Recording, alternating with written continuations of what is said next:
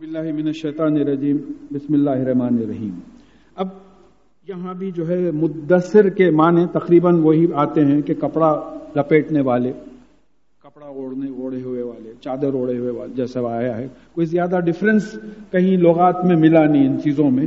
یا ایھا المدثر، کہ اے وہ چادر میں کپڑے میں لپٹے ہوئے محمد صلی اللہ علیہ وسلم، قم فانذر، کھڑے رہو اور چوکن نہ کرو۔ دیکھیے یہاں قم کے معنی بدل گئے، یہاں بھی کھڑے رہنے کے، لیکن یہ ہے کہ اٹھو، چوکن نہ کرو لوگوں کو۔ اب تبلیغ کا حکم آ گیا، یہ راتوں کو جاگنا، راتوں کی عبادت اپنی جگہ رہ گئی۔ اب آپ کا کام کیا ہے؟ بقول ڈاکٹر اسرار احمد کے، یہ رسالت کی بات یہاں سے شروع ہوئی کہ اب آپ کا کام کیا ہے؟ اب لوگوں کو چوکن نہ کرنا ہے، وارن کرنا ہے لوگوں کے کہ دیکھو دوزخ کی آگ سے بچو۔ دیکھیے چوکن نہ کس سے کرتے ہیں آپ؟ کوئی غلط چیز سے، تکلیف دہ چیز سے چوکن نہ کرتے، اور مبشر بشارت دیتے، خوشخبری، کوئی اچھی چیز کی جو ہے خوشخبری دیتے آپ، جنت کی خبر۔ تو یہاں حکم ہو رہا ہے کہ اٹھو، کھڑے رہو، اور پھر جو ہے چوکن نہ کرو اپنی قوم کو، یعنی تبلیغ کرو۔ کس طریقے سے کرو؟ پہلا حکم جو آ رہا ہے اس کو مس کر رہے ہیں، وَرَبِّكَ فَكَبِّرْ، آپ کے پالنے والے اللہ کی بڑائی بیان کیجئے۔ پہلی تبلیغ تو یہ شروع کیجئے کہ کس کے سامنے جھکنا ہے؟ یہ کائنات کا جو پالنے والا ہے، مالک ہے، اس کے سامنے جھکنا ہے۔ تو سارے قرآن میں جو اتنے سبجیکٹ بڑھے ہوئے ہیں کریشن کے بارے میں، کیا یہ دن رات پہ غور نہیں کرتے؟ چاند ستاروں پہ غور نہیں کرتے؟ ایکسپینڈنگ یونیورس پہ غور نہیں کرتے؟ یہ اپنے آپ پہ غور نہیں کرتے؟ سوچ کے دیکھیے، آپ دور جانے کی ضرورت نہیں ہے، آپ اپنے سسٹم پہ سوچ کے دیکھیے۔ ویژن ہے، ہیئرنگ ہے، برین ہے، نروس سسٹم ہے، سرکولیٹری سسٹم ہے، بلڈ ہے، ہارٹ ہے، ڈائجسٹو سسٹم ہے، لوکوموٹری سسٹم ہے، چلتے پھرتے ہیں۔ اس میں سے کسی بھی چیز میں تھوڑی سی بھی چیز آ جائے تو بے لطفی پیدا ہو۔ سڑک پہ جا رہے ہیں، ایک تھوڑا سا تنکا آنکھ میں آ گیا، بریانی کھا رہے ہیں زبردست، ایک چھوٹی ہڈی آ کے پھنس گئی دانت میں، کوئی ایک زبان برابر فنکشن نہیں کری، فیل کر کے نکال دینا تھا، کیسا نکالتی زبان؟ چھوٹے چھوٹے ہڈیوں کو نکالتی، غور نہیں، خالی کھاتے، ڈکاراں لیتے کھاتے۔ کس طریقے سے چھوٹی چھوٹی دال چینی اگر آ گئی تو زبان اس کو الگ نکال دیتی ہے، آٹومیٹیکلی نکل جاتا۔ تو پھر یہ سب کس کا کاروبار ہے؟ یہ اتنی بڑی کائنات، 13,000 کلومیٹرز کا گولا زمین 5 بلین ایئر سے گول گول گول گول پھر رہا ہے، 14 لاکھ کلومیٹرز کا سورج، 36,000 ملین ایئرز کا پلانیٹری سسٹم، کئی لائٹ ایئرز کی ایک ایک گیلیکسی میں سورج سے بڑے 14 لاکھ کلومیٹر سے بڑے 200 سے 300 billion stars, 200 to 300 billion stars, اور ایسے آبزرویبل یونیورس میں 150 بلین گیلیکسیز۔ یہ بات آ رہی وَرَبِّكَ فَكَبِّرْ، آپ کائنات کے تھرو جو ہے اللہ تعالیٰ کی بڑائی بیان کر سکتے ہیں۔ آپ خالی اگر بولے اللہ اکبر بولے تو، جیسا کوئی عالم صاحب ہمارے سامنے کسی تقریر میں بتائے تھے کہ بھئی کسی سے کوئی غیر مسلم صاحب نے پوچھا کہ صاحب وہ مغل دور ختم ہو گیا، اب بھی آپ لوگ اذان میں اللہ اکبر بولتے، اکبر کا نام لیتے ہوئے؟ تو بولے افسوس کا مقام ہے کہ ہم ان تک پہنچا بھی نہیں سکے کہ اکبر کے معنی کیا ہے، کس کے بارے میں بولتے ہیں۔ تو حکم آ رہا ہے، پہلا حکم دیکھیے، دو چیزیں ہیں ہمارے پاس جو پیغمبروں اور نبیوں کے واقعات آئے ہیں، وہ ہم کو سبق دلانے کے لیے کہ دیکھو یہ حق کے طرف جھکے تو ہم ان کو بچا لیے، اور حق کے خلاف اٹھے تو ہم ان کو جو ہے تباہ کر کے رکھ دیے۔ اور پھر کافی قرآن میں جو ہے اللہ تعالیٰ کے بارے میں، کائنات کے بارے میں بھرا ہوا ہے، تو ان پہ غور کروانے لگاؤ لوگوں کو۔ یہ دن رات کی ہیر پھیر ہو رہی ہے، آپ روکیے زمین کو، اتنی سائنس اینڈ ٹیکنالوجی ترقی کی ہے، 2 بجے پہ روک دیجئے، ہلنا نہیں یہاں سے زمین، آج شام نہیں ہوئیں گی، پورے سائنٹسٹ جمع کیجئے، رشیا، امریکہ، یورپ، سب کے لوگوں کو جمع کیجئے، نہیں ہو سکتا، سوال ہی نہیں پیدا ہوتا۔ تو یہ حکم آ رہا ہے کہ رَبَّكَ فَكَبِّرْ وَثِيَابَكَ فَطَهِّرْ، اور اپنے کپڑوں کو پاک رکھیے، صاف رکھیے، وَالرُّجْزَ فَاهْجُرْ، اور گندگی کو ہمیشہ کے لیے چھوڑ دیجیے۔ اب بعض نے بتوں کی گندگی کہا ہے، بعض نے بدن کی گندگی کہا ہے، یعنی پاک صاف رہیے۔ ایک حدیث میں آتا ہے کہ پاکی آدھا ایمان ہے، بھی آپ باطہارت باوضو رہیں گے تو کبھی بھی نماز پڑھ سکیں گے, کبھی بھی قرآن پڑھ سکیں گے. ہمیشہ تیار رہنا ہے آپ کو, نہیں معلوم کب کال آ جائے, اس طریقے کی بات ہے. وَلَا تَمْنُن تَسْتَكْثِرْ, اور لوگوں پہ احسان اس نیت سے مت کیجئے کہ ان سے واپس اس سے زیادہ لیں گے. میں کسی صاحب کے پاس اکثر دعوتوں میں وہ بلاتے تھے, کچھ ایک سیٹ آف لوگ دکھتے تھے وہ دعوتوں میں. اس کے بعد تھوڑے دن کے بعد وہ 2-3 لوگ نہیں دکھنے لگے. میں پوچھا کیا ہے بھی آج کل وہ لوگ نہیں دکھ رہے ہیں؟ وہ تو نہیں, وہ ریٹائر ہو گئے, ریٹائر ہو گئے. تو مطلب یہ ہے کہ ان کو دعوتوں میں کھلا پلا کے احسان کر کے اپنے سرکاری کام ان سے نکلوا لیتے تھے. تو یہ حکم آ رہا نہیں, کسی پہ احسان اس نیت سے مت کیجئے کہ ان سے جو ہے زیادہ وصول کر لیں گے.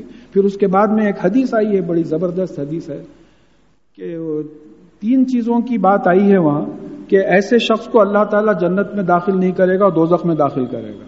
وہ جو تکبر کے لیے اپنا پینچا اونچا رکھتا ہے, تہبند اونچا تکبر کے لیے, اور وہ جو جھوٹی قسم کھا کے بزنس کرتا ہے, بیچتا ہے اپنے مال, اور وہ جو لوگوں پر احسان جتاتا ہے.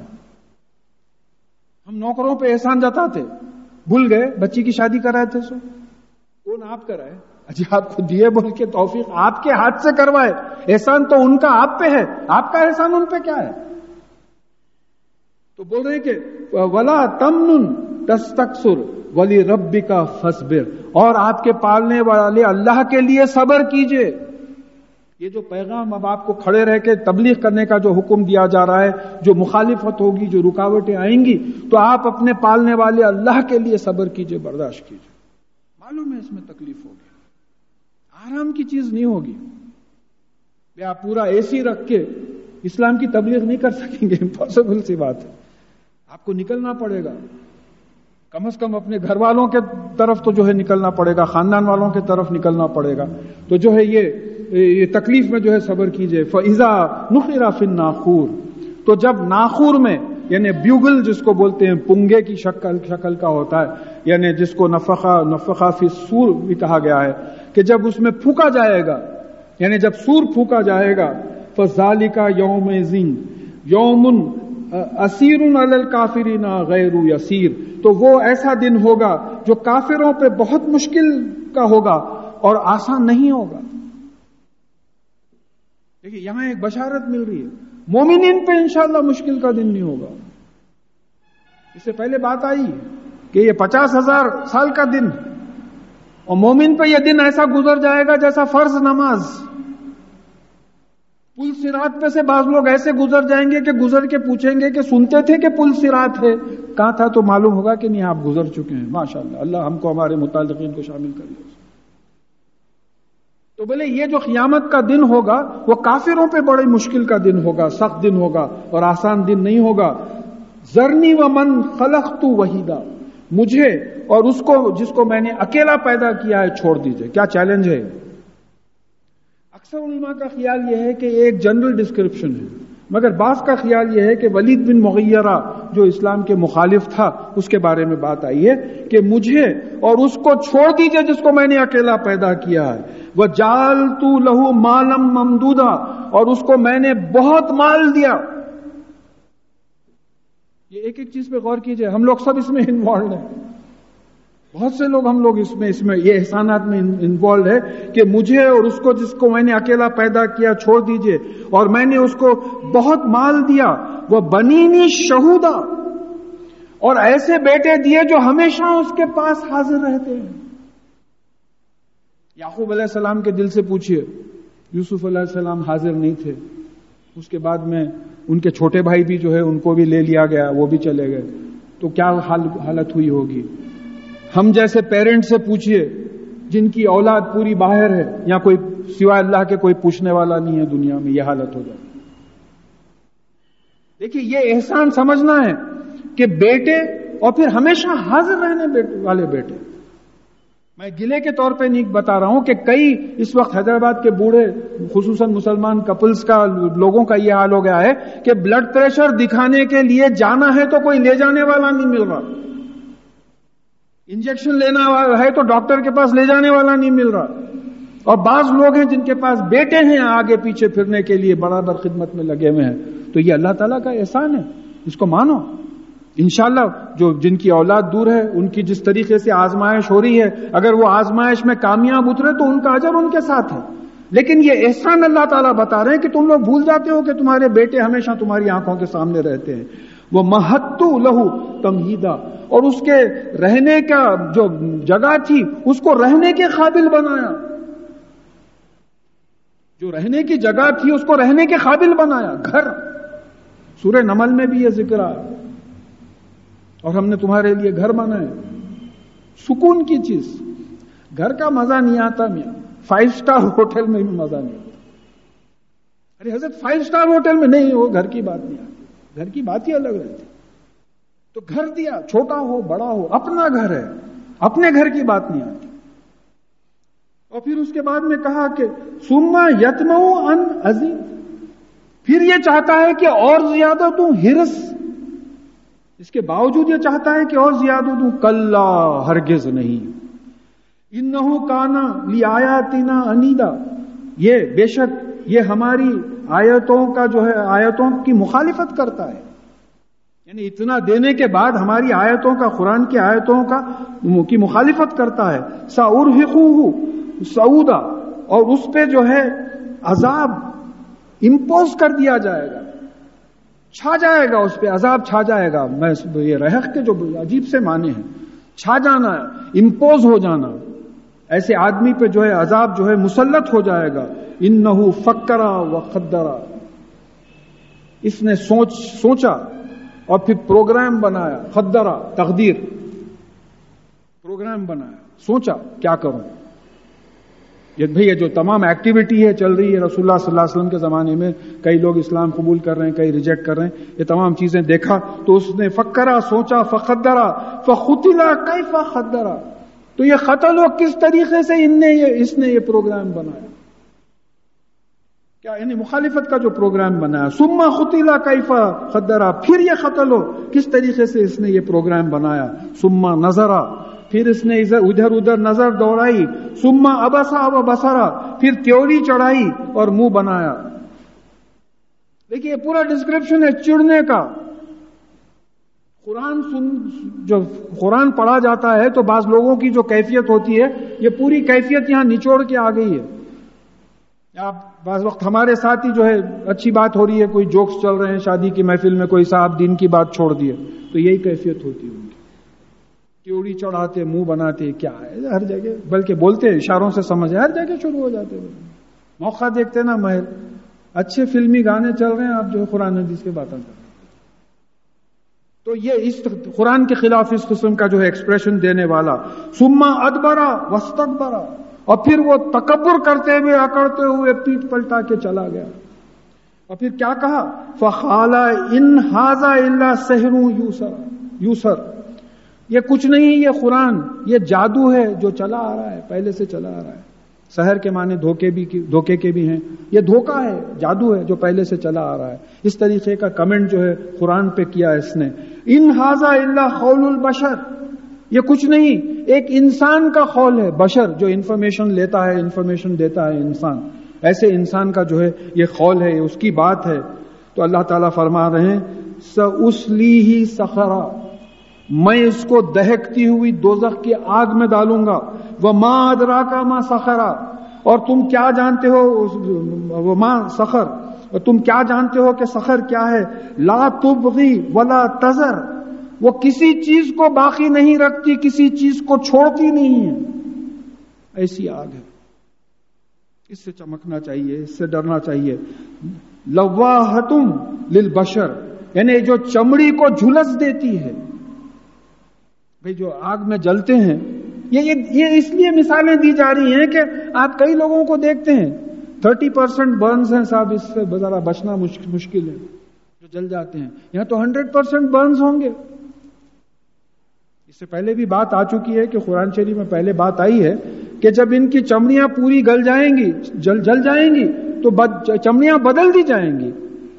تو ایک اسکن اسپیشلسٹ سے پوچھا گیا, عالم رابطہ اسلامی کا ایک کیسٹ ہے, تو اس میں جو ہے ڈاکٹر عبد المجید زندانی ان کا پروگرام سیٹ کیا ہوا تھا، تو انہوں نے ایک اسکن اسپیشلسٹ سے، غیر مسلم اسکن اسپیشلسٹ سے پوچھا، تو انہوں نے کہا کہ یہ جو جلنے کی جو تکلیف ہوتی ہے وہ صرف چمڑے پہ ہوتی ہے، تو ہو سکتا ہے کہ وہ جلنے کی تکلیف کو برقرار رکھنے کے لیے جیسا چمڑا جل جائے گا پھر چمڑا ڈالا جائے گا، اس کے لیے تیاری کر رہے ہیں۔ ابھی باہر جا کے یہی اگر مجلس باہر ہوتی تو میں سمجھتا ہوں بہت سے لوگ چلے جاتے تھے دھوپ سے۔ یہ 41 نہیں برداشت ہو رہا، تو وہ جس کا ایندھن انسان اور پتھر ہیں، وہ ٹیمپریچر کیسا برداشت ہوگا جب پتھر بھی پگھل جائیں گے؟ تو بولے کہ اس کو اس میں ڈالیں گے، جو کوئی نہ باقی رکھے گی نہ چھوڑے گی، اور چمڑی کو جھلس دے گی۔ علیہا 19 اس کے اوپر 19 ہیں۔ یہ 19 کیا ہیں؟ وما جعلنا اصحاب النار الا ملائکہ، اور ہم نے جو دوزخ کے انچارج بنائے ہیں وہ فرشتوں ہی کو بنائے ہیں۔ یہ تو یہ 19 فرشتے ہیں۔ اکثر تفسیروں میں 19 فرشتوں کی بات آئی۔ اگر ہم تھوڑی سی اپنے ذہن پہ بار ڈالیں تھوڑا سا، تو معراج میں، عالم برزخ میں رسول اللہ صلی اللہ علیہ وسلم کو 19 گناہ دکھائے گئے تھے، 19 گناہوں کی سزائیں بتائی گئی تھی۔ ایک نماز نہیں پڑھ رہا تو مسلسل اس کا سر کچلے جا رہا ہے، ایک غیبت کر رہا ہے تو مرے ہوئے تازہ گوشت رکھا ہوا ہے لیکن مرے ہوئے بھائی کے گوشت کو اس کو کھانے کے لیے آگے بڑھ رہا ہے، اس طریقے سے جو ہے بتائی گئی۔ تو ہو سکتا ہے کہ ہر سزا کے لیے ایک فرشتہ مقرر ہے۔ جیسا کہا کہ دوزخ کے دروازے ہیں تو ہر قسم کے گناہگاروں کے لیے دروازے الگ ہیں۔ چلیے شرابیاں یہاں سے چلیے، جواریاں یہاں سے چلیے، قاتل یہاں سے چلے، اس طریقے سے جو ہے کافر یہاں سے، مشرک یہاں سے۔ تو اس پہ 19 فرشتے ہیں۔ وَمَا جَعَلْنَا عِدَّتَهُمْ إِلَّا فِتْنَةً لِلَّذِينَ كَفَرُوا، اور ہم نے یہ ان کی گنتی 19 صرف اس لیے بنائی ہے کہ یہ لوگ جو کفر کرتے ہیں ان کے لیے یہ فتنہ ہو جائے، یعنی ان کو دیکھیں فتنے کے کئی معنی ہیں۔ یہاں ترجمے میں گڑبڑ ہو گئی ہے، کافی گڑبڑ ہوئی ہے، یعنی اختلاف ہوا ہے۔ گڑبڑ کا مطلب یہ ہے، دیکھیں فتنے کے ایک فتن کا مطلب جلانا ہے، سونے کو جلانا، جلا کے وہ دھات کو نکالنا، فتن جو ہے اس کو بولتے ہیں۔ تو فتنے کا ایک مطلب آزمائش، انما اولادکم واموالکم فتنہ، کہ تمہارا مال اور اولاد تمہارے لیے جو ہے آزمائش ہے۔ فتنہ بولے تو اپنے اردو کا فتنہ نہیں ہے، کیا چھوکری ہے فتنہ ہے، کیا سمجھ رہے ہیں؟ نہیں، وہ فتنہ نہیں، آزمائش۔ ایک معنی فتنے کے آتے ہیں آزمائش کے، ایک معنی فتنے کے آتے ہیں جلانا، ایک معنی فتنے کے آتے ہیں عذاب دینا، ایک معنی انگلش میں آتے ہیں ایفلکشن۔ تو ہم نے یہ 19 فرشتے بنائے ہیں کافروں کو عذاب دینے کے لیے۔ وہاں کہیں کی آزمائش ہوگی؟ بات سمجھیے۔ جیسا شق القمر لوگ بولے کہ معجزہ نہیں ہے، وہ قیامت کا ڈسکرپشن ہے، بولے تو قیامت میں کیا معجزے دکھائیں گے آپ کو؟ معجزہ ہے وہ۔ میرے کافی لرنڈ لوگوں سے اس مسئلے میں بات ہوئی، قرآن نکال کے بتا کے آیتیں بتا دیا۔ جب بھی یہ کسی آیت کو دیکھتے ہیں، آیت کے نشانی زندگی میں دیکھیں گے، وہاں کیا نشانی دکھائیں گے آپ کو؟ وہاں تو یا تو سزا ہوگی یا جزا ہوگی۔ تو وہاں کیا آزمائش ہوگی کافروں کی؟ وہاں تو ان کا عذاب ہوگا، ان کا جلانا ہوگا۔ تو ہم نے یہ 19 فرشتے بنائے ہیں کافروں کو جلانے کے لیے، کافروں کو عذاب دینے کے لیے۔ لِيَسْتَيْقِنَ الَّذِينَ أُوتُوا الْكِتَابَ وَيَزْدَادَ الَّذِينَ آمَنُوا إِيمَانًا، اور تاکہ وہ لوگ جن کو کتاب دی گئی ہے ان کا ایمان بڑھ جائے، ان کو یقین آ جائے، اور وہ لوگ جو ایمان لے آئے ہیں ان کے ایمان میں زیادتی ہو، کہ یہ ڈر جائیں، اہل کتاب بھی ڈر جائیں، ایمان والے بھی ڈر جائیں کہ ہم اگر اپنے رسول اللہ اور اللہ کے رسول کے احکامات سے ہٹیں گے تو پھر یہ 19 فرشتے ہم کو سزا دینے کے لیے تیار کھڑے ہیں، تو یہ ڈر جائیں۔ وَلَا يَرْتَابَ الَّذِينَ أُوتُوا الْكِتَابَ وَالْمُؤْمِنُونَ، اور وہ جن کو کتاب دی گئی ہے اور جو مومنین ہیں، ڈیفائنڈ مومنین ہیں، ناؤن ہے، یہ لوگ شک نہ کریں اب دوزخ میں، اس لیے بیان کیا جا رہا ہے، اس میں یہ شک نہ کریں اس لیے بیان کیا جا رہا ہے۔ وَلِيَقُولَ الَّذِينَ فِي قُلُوبِهِم مَّرَضٌ وَالْكَافِرُونَ مَاذَا أَرَادَ اللَّهُ بِهَٰذَا مَثَلًا، اور وہ جن کے دلوں میں مرض ہے، کفر کا، شرک کا، نفاق کا اور کافر یہ کہیں کہ اللہ تعالیٰ کا اس مثال اس واقعے کو بیان کرنے سے کیا مقصد ہے، آخر کیوں بیان کر رہا ہے؟ تو اللہ تعالیٰ فرما رہے ہیں کذالک یضل اللہ من یشاء یہدی من یشاء، اس طرح سے اللہ تعالیٰ جس کو چاہتا ہے گمراہ کرتا ہے، جنت کے راستے سے ہٹا دیتا ہے، اور جس کو چاہتا ہے راستہ دکھا دیتا ہے جنت کا۔ تو اب یہ معلوم ہوا کہ اہل کتاب اور مومن دوزخ کا یقین کریں اور ان کے ایمان میں زیادتی ہو اور وہ شک نہ کریں، اس لیے یہ 19 فرشتوں کا ذکر یہاں آ گیا ہے۔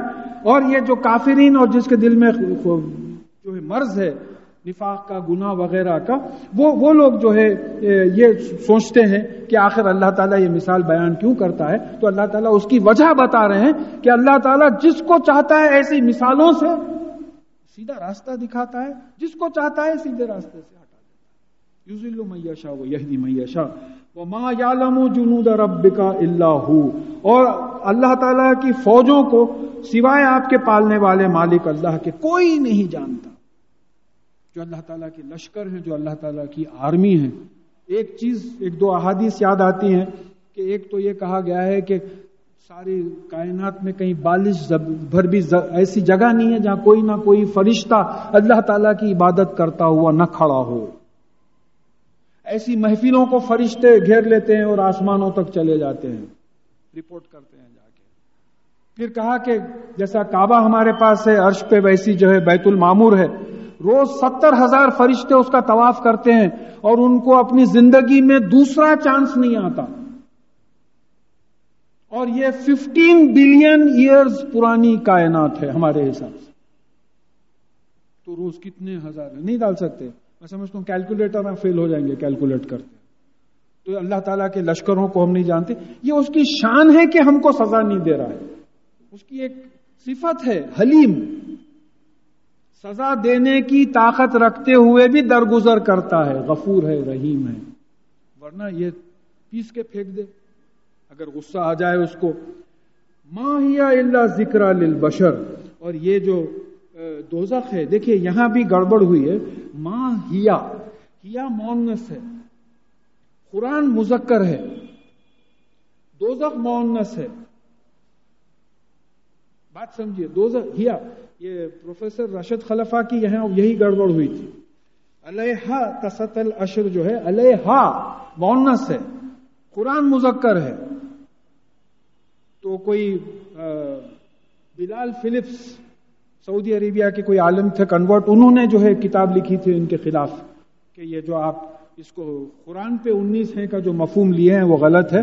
تو یہاں بھی یہی بات ہو رہی ہے کہ ہیا مؤنث ہے، دوزخ مؤنث ہے، تو کہا جا رہا ہے کہ ما ہیا الا ذکر للبشر، اور یہ جو دوزخ ہے یہ انسان کے لیے نصیحت ہے۔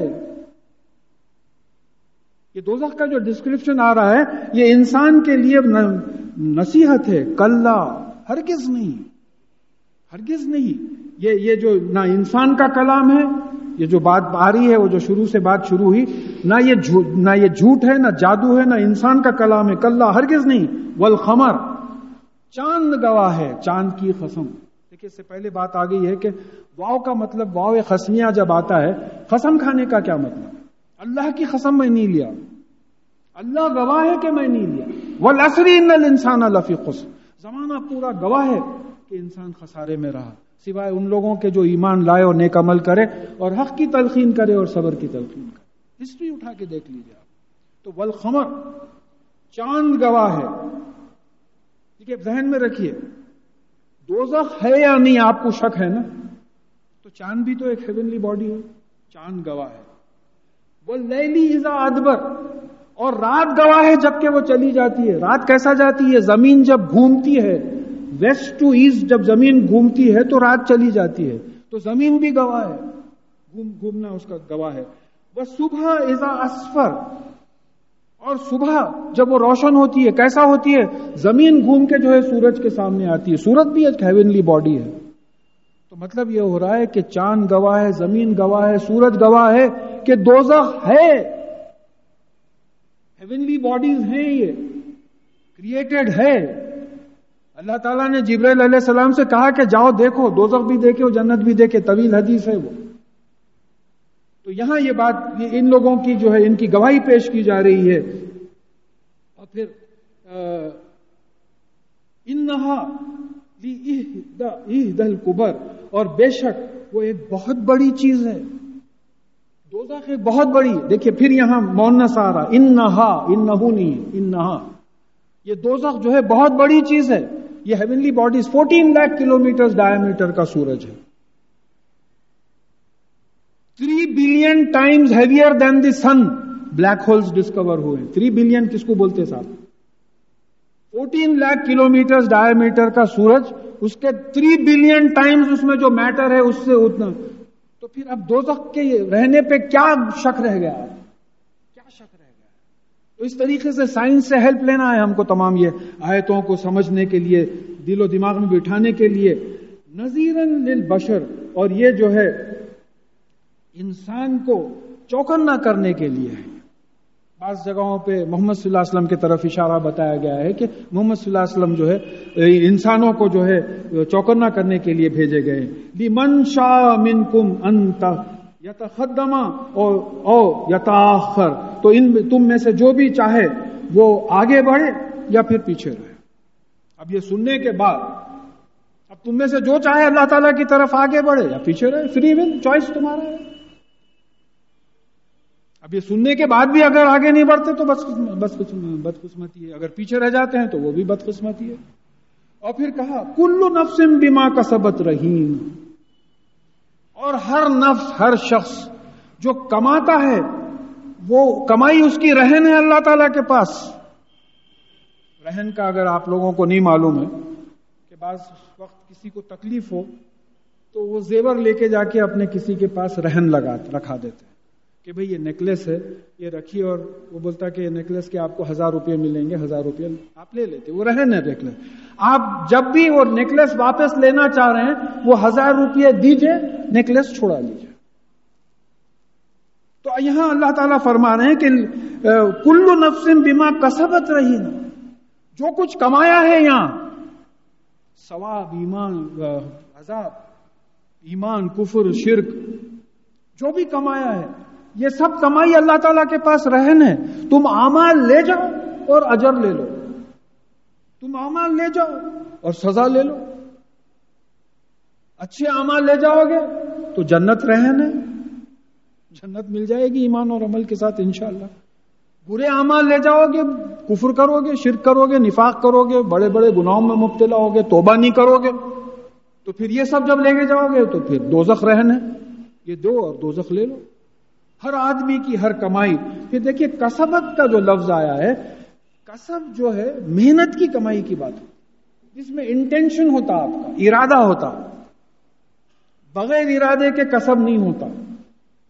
کیا ہے بھائی کہاں جا رہے ہیں؟ چوپ ایسی دفتر کو جا رہا تھا.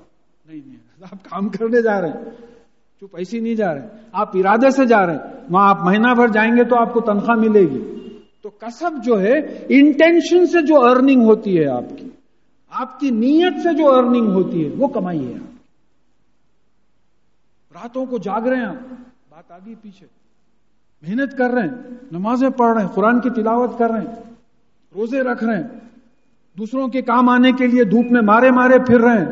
یہ کمائی ہے. آپ کائے کے لیے پھر رہے ہیں؟ جیسا اس سے پہلے میں بولا کہ کوئی صاحب ذرا جاڑے اب کے تھوڑے ذرا تیز ہوئے تو کوئی صاحب بولے کیا سردی ہو رہی، صاحب بولے عشاء کی نماز سے کچھ جا رہے تھے. بولے صاحب کس کے لیے جا رہے ہیں؟ اپنے لیے جا رہے ہیں. اب ظہر میں بولیں گے کیا تیز دھوپ ہے، صاحب جا رہے ہیں تو اپنے لیے جا رہے ہیں نا. یہ کمائی ہے نا. اس نیت سے جا رہے ہیں کہ انشاءاللہ ہر قدم پہ اللہ تعالیٰ ہم کو نیکی دے گا، درجے بلند کرے گا. تو کمائی میں جو ہے نیت کا دخل ہوتا ہے.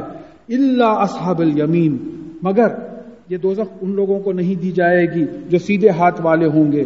فی جنات یتساءلون، یہ جنت میں باغات میں جو ہے ایک دوسرے سے پوچھ رہے ہوں گے. یہ بڑی خاص باتیں ہیں. ان المجرمین، مجرموں کے بارے میں. مجرم کون ہوتا ہے؟ جو قانون کی خلاف ورزی کرتا ہے، جو قرآن اور حدیث کے. ہمارے پاس مجرم کون ہوتا ہے؟ جو قرآن اور حدیث کی خلاف ورزی کرتا ہے. وہ جو ہے مجرمین سے پوچھ رہے ہوں گے ما سلککم فی سقر، تم کو کس چیز نے دوزخ میں ڈالا ہے؟ اللہ میاں بس دوزخیوں سے پوچھ رہے ہوں گے کہ تم کو کس چیز نے دوزخ میں ڈالا ہے؟ ان کا جواب سنیے، قالوا لم نکو من المصلین، ہم نماز پڑھنے والوں میں سے نہیں تھے۔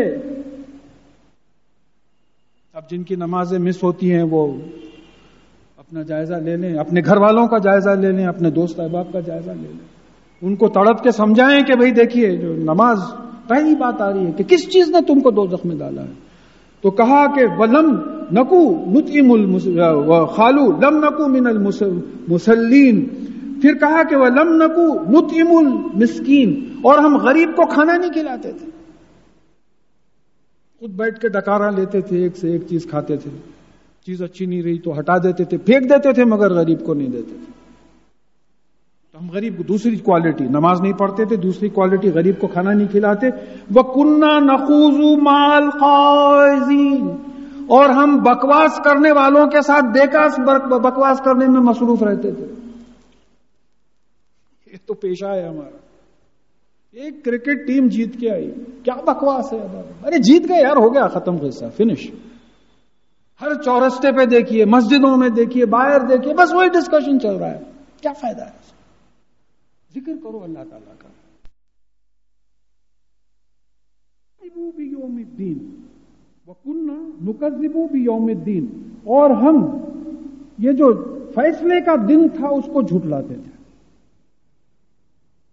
یہ فیصلے کا جو دن تھا اس کو ہم جھٹلاتے تھے۔ تو اب یہاں ایک بات سمجھیے کہ بھئی ہو سکتا ہے ہم نماز کے، ہم قیامت کو نہیں جھٹلاتے ہوں گے، قیامت پہ یقین ہوگا۔ تو اب یہ چار چیزیں ہیں جن چیزوں کی وجہ سے یہ لوگ دوزخ میں گئے، کہ نماز نہیں پڑھتے تھے، غریب کو کھانا نہیں کھلاتے تھے، بیکار بکواس میں مصروف رہتے تھے، اور یوم الدین یعنی جو ججمنٹ کا، ڈے آف ججمنٹ کو جو ہے نہیں مانتے تھے، اس پہ جو ہے یقین، جو جھٹلاتے تھے اس کو۔ حتی آتانا الیقین، یہاں تک کہ یقین آ گیا، مطلب یہ ہے کہ موت آئی، یعنی موت آنے تک ہم نے نماز نہیں پڑھی، ہم نے غریب کو کھانا نہیں کھلایا، ہم بکواس میں مصروف رہے، اور ہم جو ہے موت آنے تک جو ہے قیامت کو جھٹلاتے رہے، حساب کتاب کے دن کو جو ہے جھٹلاتے رہے۔ تو اللہ تعالیٰ کیا کر رہے ہیں؟ فرما رہے ہیں فَمَا تَنْفَعُهُمْ شِفَاعَةُ الشَّافِعِينَ، تو ایسے لوگوں کو کسی شفاعت کرنے والے کی شفاعت کام نہیں آئے، کسی شفاعت کرنے والے کی شفاعت کام نہیں ہوگی۔ شفاعت کی کچھ احادیث آ رہی ہیں، تو جب بات تفصیل میں آ جائے گی تو بات سمجھیے کہ یہاں اللہ تعالیٰ جو بات فرما رہے ہیں کہ تم کہیں شفاعت کے جو ہے اس میں ہوگے، غلط فہمی میں ہوگے کہ شفاعت ان لوگوں کی نہیں کی جائے گی۔ پھر کہا فَمَا لَهُمْ عَنِ التَّذْكِرَةِ مُعْرِضِينَ، ان کو کیا ہوا ہے کہ یہ تذکرہ، یہ جو ذکر ہے، یہ جو یاد دہانی ہے قرآن، اس سے منہ پھیر لیتے ہیں، چلے جاتے ہیں، اعراض کرتے ہیں، انجان ہو جاتے ہیں۔ ان کی مثال کیا دی ہے؟ کأنہم حمر مستنفرۃ فرت من قسورہ، کہ جیسا ایک گدھا ڈر کے شیر سے ڈر کے بھاگ جاتا ہے، جیسا ایک گدھا شیر سے ڈر کے بھاگ جاتا ہے، اس طریقے سے یہ قرآن سے ڈر کے بھاگ جاتے ہیں، قرآن کے قریب نہیں آتے۔ دیکھیے جان بچانے کے لیے بھاگتا، دیکھیے بات اس کو جو ہے یہ مثالوں کو بہت سوچنا پڑے گا۔ گدھا کیوں بھاگتا شیر سے یا ببر سے؟ گدھا کیوں بھاگتا؟ اپنی جان چھڑانے کے لیے بھاگتا۔ تو یہ قرآن سے اپنی جان چھڑانے کے لیے بھاگ رہے ہیں، یہ کتنے بدقسمت لوگ ہیں۔ یعنی یہ دوزخی جو ہیں، ان سے جو سوال کیا جا رہا ہے، ان کا ذکر جو ہے معلوم ہو رہا ہے کہ یہ اس قسم کی حرکت کرتے تھے۔ بل یرید کل امرئ منہم ان یوتا صفحن منشرا، بلکہ ان میں سے ہر ایک آدمی یہ چاہتا ہے کہ اس کو، ہر ایک کو کھلے ہوئے ورق، کھلے ہوئے پیجز دیے جائیں۔ یعنی رسول اللہ صلی اللہ علیہ وسلم پہ قرآن نازل ہوا، نہیں، یہ نہیں مانتے۔ ہر آدمی ان میں سے چاہتا ہے کہ ہر ایک کے ہاتھ میں ایک پیج دیا، جیسے پیمفلیٹس بانٹتے ہیں اس طریقے سے ہر ایک کے ہاتھ میں کھلے ہوئے جو ہے اوراق دیے، ہمارے ہاتھ میں دیں گے، ہم پڑھیں گے جب ہم ایمان لائیں۔ اس قسم کا غاٹا پن، اس قسم کے جو ہے تکبر ان لوگوں میں تھا۔ اور پھر کلا بل لا یخافون الآخرہ، نہیں، ہرگز نہیں، بلکہ حقیقت یہ ہے کہ یہ آخرت سے ڈرتے نہیں، یہ آخرت سے ڈرتے نہیں، کیونکہ یہ بات آ رہی ہے نا کہ وہ کننا نکذب بیوم الدین، حساب کتاب کے دن کو ہی جھٹلاتے تھے، مانتے ہی نہیں تھے، تو آخرت سے ڈرنے کا کیا سوال ہے؟ تو اب یہاں معلوم ہوا کہ ہم کو آخرت سے ڈرنا ہے. ہمارے ذہن پہ یہ بات رہنا کہ یا اللہ یہاں تو نکل جائیں گے، ممکن ہے آپ نہیں پکڑیں گے، چھوڑ دیں گے مول، مگر آخرت میں کیا ہوگا؟ عذاب خبر کو کیسے ٹالیں گے ہم؟ وہاں جو ہے کس طریقے سے معاملہ ہمارے ساتھ ہوگا؟ کلا انہ تذکرہ، نہیں، یہ یاد دہانی ہے، یہ ذکر ہے، یہ نصیحت ہے، یہ قرآن نصیحت ہے. فمن شاء ذکرہ وما، تو جو چاہے اس سے نصیحت حاصل کر لے. لیکن پھر ایسا معلوم ہو رہا کہ فری ول ہے. یہ بڑی خاص بات ہے اس آیت، یہ 2-3 آیتوں میں. کلا انہ تذکرہ نہیں، بلکہ یہ حقیقت یہ ہے کہ یہ ذکر ہے، یاد دہانی ہے. فمن شاء ذکرہ، تو جو چاہے اس سے نصیحت حاصل کر لے. وما یذکرون الا ان یشاء اللہ، مگر تم نصیحت حاصل نہیں کر سکتے جب تک کہ اللہ تعالیٰ نہ چاہیں. یضل من یشاء ویہدی من یشاء، جس کو چاہتے ہیں گمراہ چھوڑتے ہیں، جس کو چاہتے ہیں ہدایت دیتے ہیں. جب تک اللہ تعالیٰ نہ چاہیں تم اس سے نصیحت حاصل نہیں کر سکتے. اللہم اعینی علی ذکرک و شکرک و حسن عبادتک، یعنی اللہ ہم کو آپ کے ذکر کرنے کی توفیق دیجئے، آپ کا شکر کرنے کی توفیق دیجئے، بہترین عبادت کرنے کی توفیق دیجئے. شکر کی بھی توفیق ہونا، خوش قسمت ہیں شکر کرنے والے. دیکھیے یہ سب توفیق کی چیز ہے. تو معلوم ہوا کہ اپنے ایمان اور عمل پہ اکڑنے کی کوئی ضرورت ہی نہیں ہے. یہ اللہ جو بھی جس لیول کا بھی ایمان ہے وہ اللہ تعالیٰ کا دیا ہوا ہے، اس میں ہمارا کوئی کریڈٹ نہیں ہے. تم نصیحت حاصل کر ہی نہیں سکتے جب تک کہ اللہ تعالیٰ نہ چاہیں. ہوا اہل التقوی و اہل المغفرہ، وہی ایسی ذات ہے جس سے ڈرا جائے، تقوی جس سے بچا جائے، ڈر کر بچا جائے، وہ ایک ہی ذات ہے. اور وہی ایک ذات ہے جو یعنی مغفرت کر سکتی ہے، ہم کو گناہوں سے بچا سکتی ہے، گناہوں کی سزاؤں سے بچا سکتی ہے. یہاں جو ہے